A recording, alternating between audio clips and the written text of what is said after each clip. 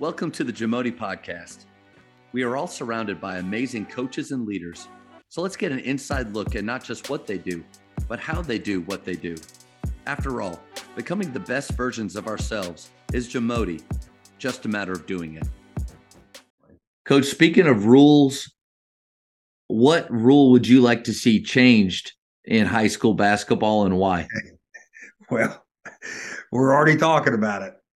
It's the only sport, in my opinion, that I can think of. I mean, and someone would probably correct us on this, where a guy gets disqualified for committing too many fouls or too many errors. Coach, the Cowboys line, if that was the case, we would have no one. Yes. No one. If they got individual fouls for every holding or false start. Yes, if there was and so yeah. I don't think people come to a game, with the thought of I want to see some people foul out. I think they want to see people play. Yeah. So, there's free throws awarded. I mean, especially usually when a guy does foul out, typically speaking, the other team's in the bonus. So even if it's not a shooting foul. So the team's getting penalized for the foul. I don't see why we disqualify players from playing. And we do it a lot of times, as we just talked about, even before they foul out, we're having to sit them because they're in foul trouble. Yep. And I think it's way too big of an impact on the game. And officiating is a hard job, but I would say we make it harder because of that fifth foul rule. I mean, and we all know this. There are officials, some of them that will be aware that a good player is in foul trouble and that he might have to commit murder to get his fifth one. Well, that's not necessarily fair to the team he's playing against. Yep. Or an official is unaware and, he's picked up his last two fouls on things that have happened 80 times throughout the game that haven't been called. So you're putting a whole lot of responsibility and maybe pressure on those officials too, because there's a good player that may just be ousted from the game. So, I mean, I think I don't think that I've said that to other coaches and they've said, well, I mean, so you just have guys just like go out and just hammer people constantly. See, that's what I don't like. If they go there, then I don't really understand their thought process, because I don't either. If all fouls are errors, just because you can't foul out, like hypothetically, you could have infinity fouls. Well, that's not going to happen because your team's going to lose and you're going to be out anyway because you can't stop fouling. Your coach is going to pull you off the floor because you're not good enough to play without fouling. And the other team shooting 50 free throws, you're going to lose anyway. The idea that the games are going to take 5 hours no, that's not how it's going to work. But to your point, I've thought about this a lot, Coach. I think we should have either a higher foul limit or just forget that whole thing. Keep the one with the team fouls, keep them going, and even move them up if you'd like. Move them up to 1-1 at 5.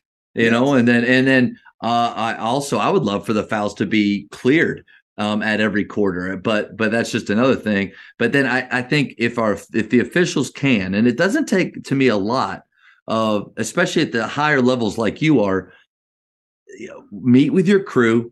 Know the teams that are playing and take more of an NBA style approach, which is, guys, just remember, this isn't about us.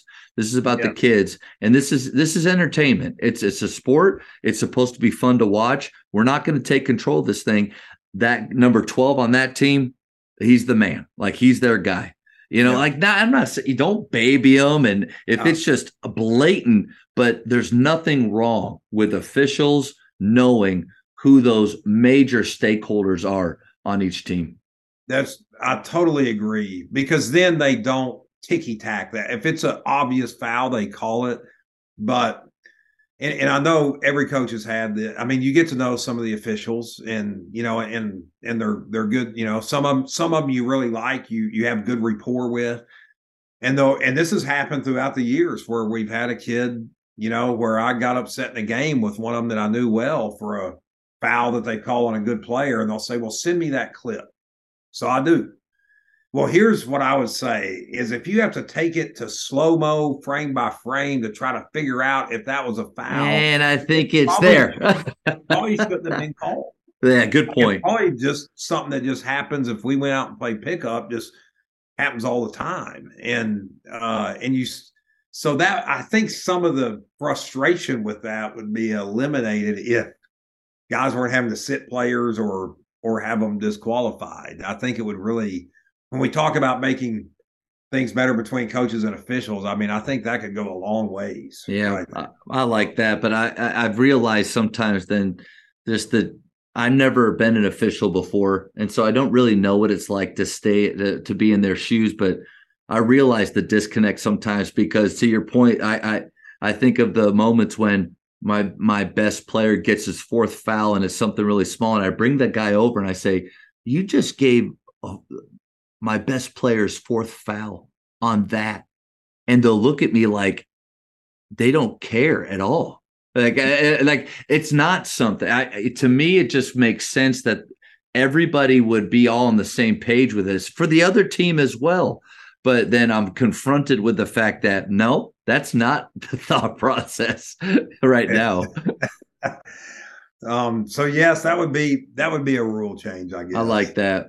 Coach, last question before we go to the speed round, because it's almost been 2 hours and I want to let you eat dinner. I'm great. Off season, we're in the spring right now. What are some expectations that you have for your players in the off season? That's a yes. Well, I don't I don't think players, and this is true to an extent, and it's false to an extent, but I do tell our kids this. I don't think it's 100% right, but you generally don't get better during the season. You showcase how good you are during the season, where the vast majority of your improvement is going to occur in the off season. And so we try to start, and I'm not a big believer in, and maybe I should be, but and I don't necessarily believe in burnout or kids need a break, load management. I'm not into those concepts. And just like I'm not into stretching, but Coach, I was just talking the other day about burnout's not a real thing. Okay, it's a real thing in the sense of you can get tired of anything. Like I love ice cream, Coach. And if I eat ice cream for 2 weeks straight, that 15th day, I'm probably going to think, golly, do I really want ice cream? And then, Coach, in that moment, I really find out how much I love ice cream or not. Do I push past that feeling and keep going? Or do I just, you know what? And if that's the case, then I don't obviously love ice cream don't as love much it. as I Yeah. thought I did. No Yeah. such thing, Coach. That's an uncommon statement, though, right there. So I know like at whatever point we get beat, in the playoffs, then I mean, the next day or the next, if it's a Friday, I mean, it'd be on Monday, but the next time we can, we're going to meet with them and try to put the season in perspective, and try to make that a positive day. Knowing that some kids are going to be hurting, some are going to be hurting more than others. That's just a fact. But the kids who have really put a lot into it, they're going to still be stinging pretty good from and the realization that we don't have practice today. The season's done. That was so abrupt. And Yeah. as a coach, we've all felt that, and it's a kind of a terrible feeling. So we'll take that day off and try to put last season in perspective and start talking about what lies ahead in the future. And then we're going to get them on the court the next day, and we might not work them real hard. We might try to do something a little bit different, but it's still going to be competitive. And I'll probably dial back how much instruction I give, with the point of them having a little bit of fun that first day back. And then soon thereafter, unless we're staring spring break right in the face, like we're going to get them in the weight room and try to get them in the routine of, during our athletic period every day, it's going to be a practice just like we had during the season. After school, you guys are going to be in the weight room, and we're going to be in there if it's a 5-day week, if there's no holiday or work day or something, then they'll lift 4 out of those 5 days: Monday, Tuesday, Thursday, Friday, 2 leg days and 2 upper body days. And so most days they go to the weight room right after school. They have their workout. They get in there and do it, and and we stand in there and watch them, or instruct if we need to on technique or what the exercise is. And then they go, that's done about, we get out of school at 4, they're done lifting about 4:45, and we go to the court, and we have different shooting programs and different shooting games that we do. And that's primarily what we're going to do when we, after, at 4:45 every day, is do that. And that's now some days I will put them on teams and we'll play pickup. Everything we do, anytime we play pickup after school or in the summertime, it's always half court. We do no full court pickup game, because we tell them, anytime you're doing something in basketball, we want you doing it, with total focus and lock in. And we don't feel like that fifth period practice and then the weights, that they can go out there and get up and down with the intensity that we would want them to. So we actually have a style of half court basketball that we play that simulates pressing. So if I get a defensive rebound, the closest man to me is going to be on me. I can't dribble it. Everybody else is trying to match up, and they've got to clear a pass outside the 3. Oh, wow. It's a make or miss shot. On a made shot, they get it out of the net and somebody's on them, and he's got to chin the ball and pivot, and everybody's trying to match up and make it hard for him to find a pass outside the 3. And once he does, then it's still half court. And I mean, they're on offense, and that must be pretty fast paced though, playing like that. Very fast paced. It's very fatiguing. Yeah.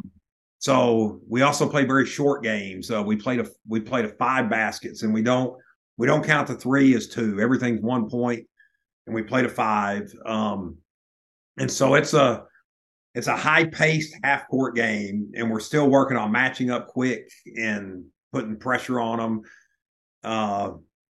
And then, we'll do that, we'll do that once or twice a week and go away from our shooting program.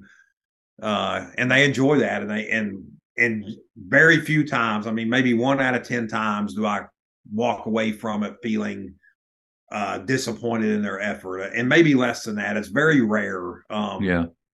And I'll sit on the side and watch, and I'll do a fight. Like when someone gets a rebound or gets out of the net, I'll give him the 5 count, 1,001. So he's got to try to get that thing cleared in 5 seconds, or it's a turnover.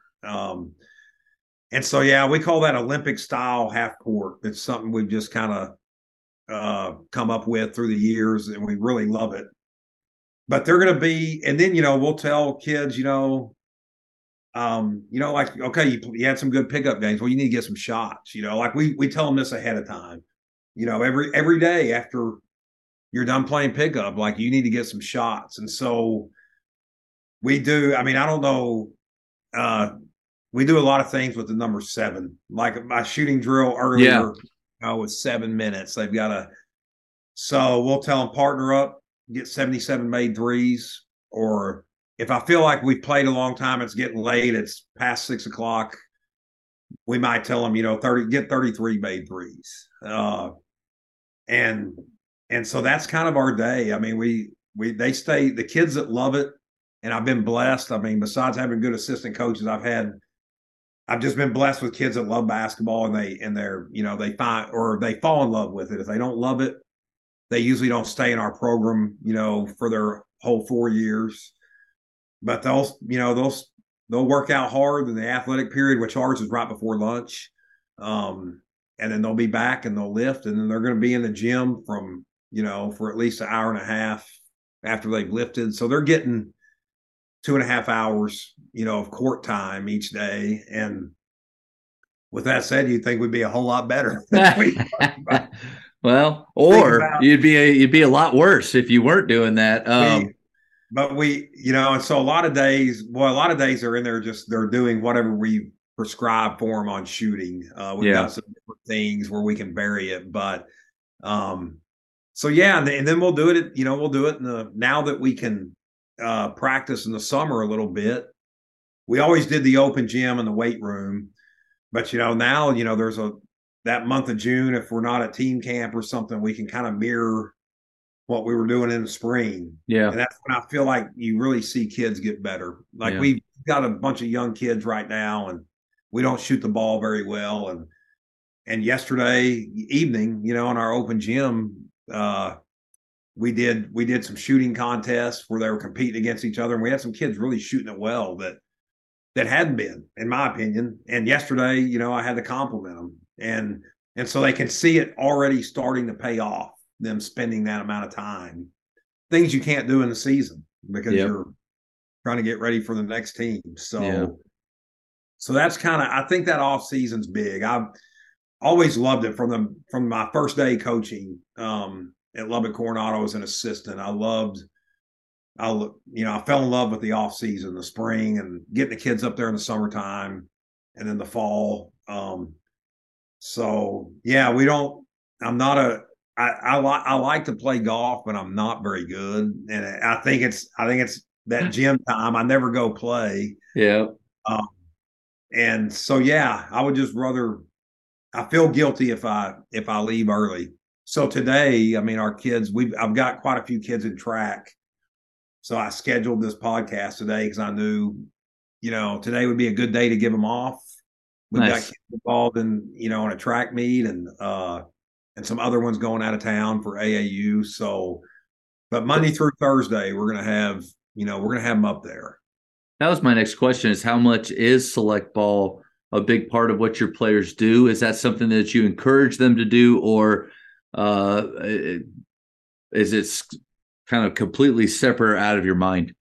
It's a little, it's not out of my mind, and I do not encourage it. I don't discourage it just because, there's probably enough people that don't like me already. So I don't need to, but here's some things that I do talk to our kids about. I mean, I think it was 2015, could have been 16. The years start running together, but we had a kid that was All-State as a junior and All-State as a senior. So obviously he was a very good player. And coming out of his junior year, he had Division I schools that had noticed him and that, had started recruiting him. And at the end of the spring and summer, as he did kind of the travel circuit and all that, come September, none of those Division I schools were on him. And in trying to figure out what had happened, he told me, he said, Coach, I mean, it's not the same as when I'm playing, for you and with these guys. It's not the same. I don't get the same shots. I don't get as many shots. I'm not handling the ball near as much. A lot of times and he was a really intelligent he just said a lot of times it's just bad basketball. Yeah. And I don't feel like I look as good or can show what I'm capable of doing. And he was a really good player. He ended up leading North America in scoring in college at a Division II school. So, and so, that I use that as a cautionary tale. Like, it can be as harmful as it can be helpful. Mm-hmm. And he probably would admit too that he probably didn't play as hard or as intense because of who he was playing with, because they didn't. And me and him have talked a lot about that. And then I've had two high Division I guys that started 4 years in the Big 12 that they never played AAU basketball. One of them's dad was a coach, so he was just in the gym all the time. He didn't need, another voice or other voices telling him what to do. He had me, he had his dad who had been a really good player and was now a coach, and he just lived in that gym. And so I don't think it's necessary, but it's a hard sell to tell kids, that Kobe Bryant never played AAU basketball, and y'all are wearing his shoes. So that's a hard sell. But, yeah. And I'm sure there's probably some cases where it helps, but I think we always tell our guys, if you're good enough, people are going to find out about you. They're going to know. And we've had enough good ones that. So I do worry about the competing voices, and maybe that some of the things we emphasize are not getting emphasized. And that's probably a lot of coaches that feel that way. At the same token, I mean, we had a guy here in Amarillo who actually was a dad of a couple of my players in the past. and he would coach kids in AAU when they were young. He wouldn't really stay with them all the way, and he was fantastic. And the kids that played for him in elementary and middle school would come to us with a good foundation. Man, if you find guys like that, hold on to them, because that is, you're pretty fortunate at that younger age. And so there's some good ones that you would like for him, and he was one. He was fantastic. He doesn't do it anymore. He's busy, and his kids are all grown, but he was fantastic. I mean, I felt like they were getting coached just like they would by a good high school coach, and so I just think it's a mixed bag on that. Thank you for checking out today's episode. Please take a moment to subscribe to this podcast, share it with your fellow coaches, and find us on social media for what's coming up next on the JAMODI podcast. It's just a matter of doing it.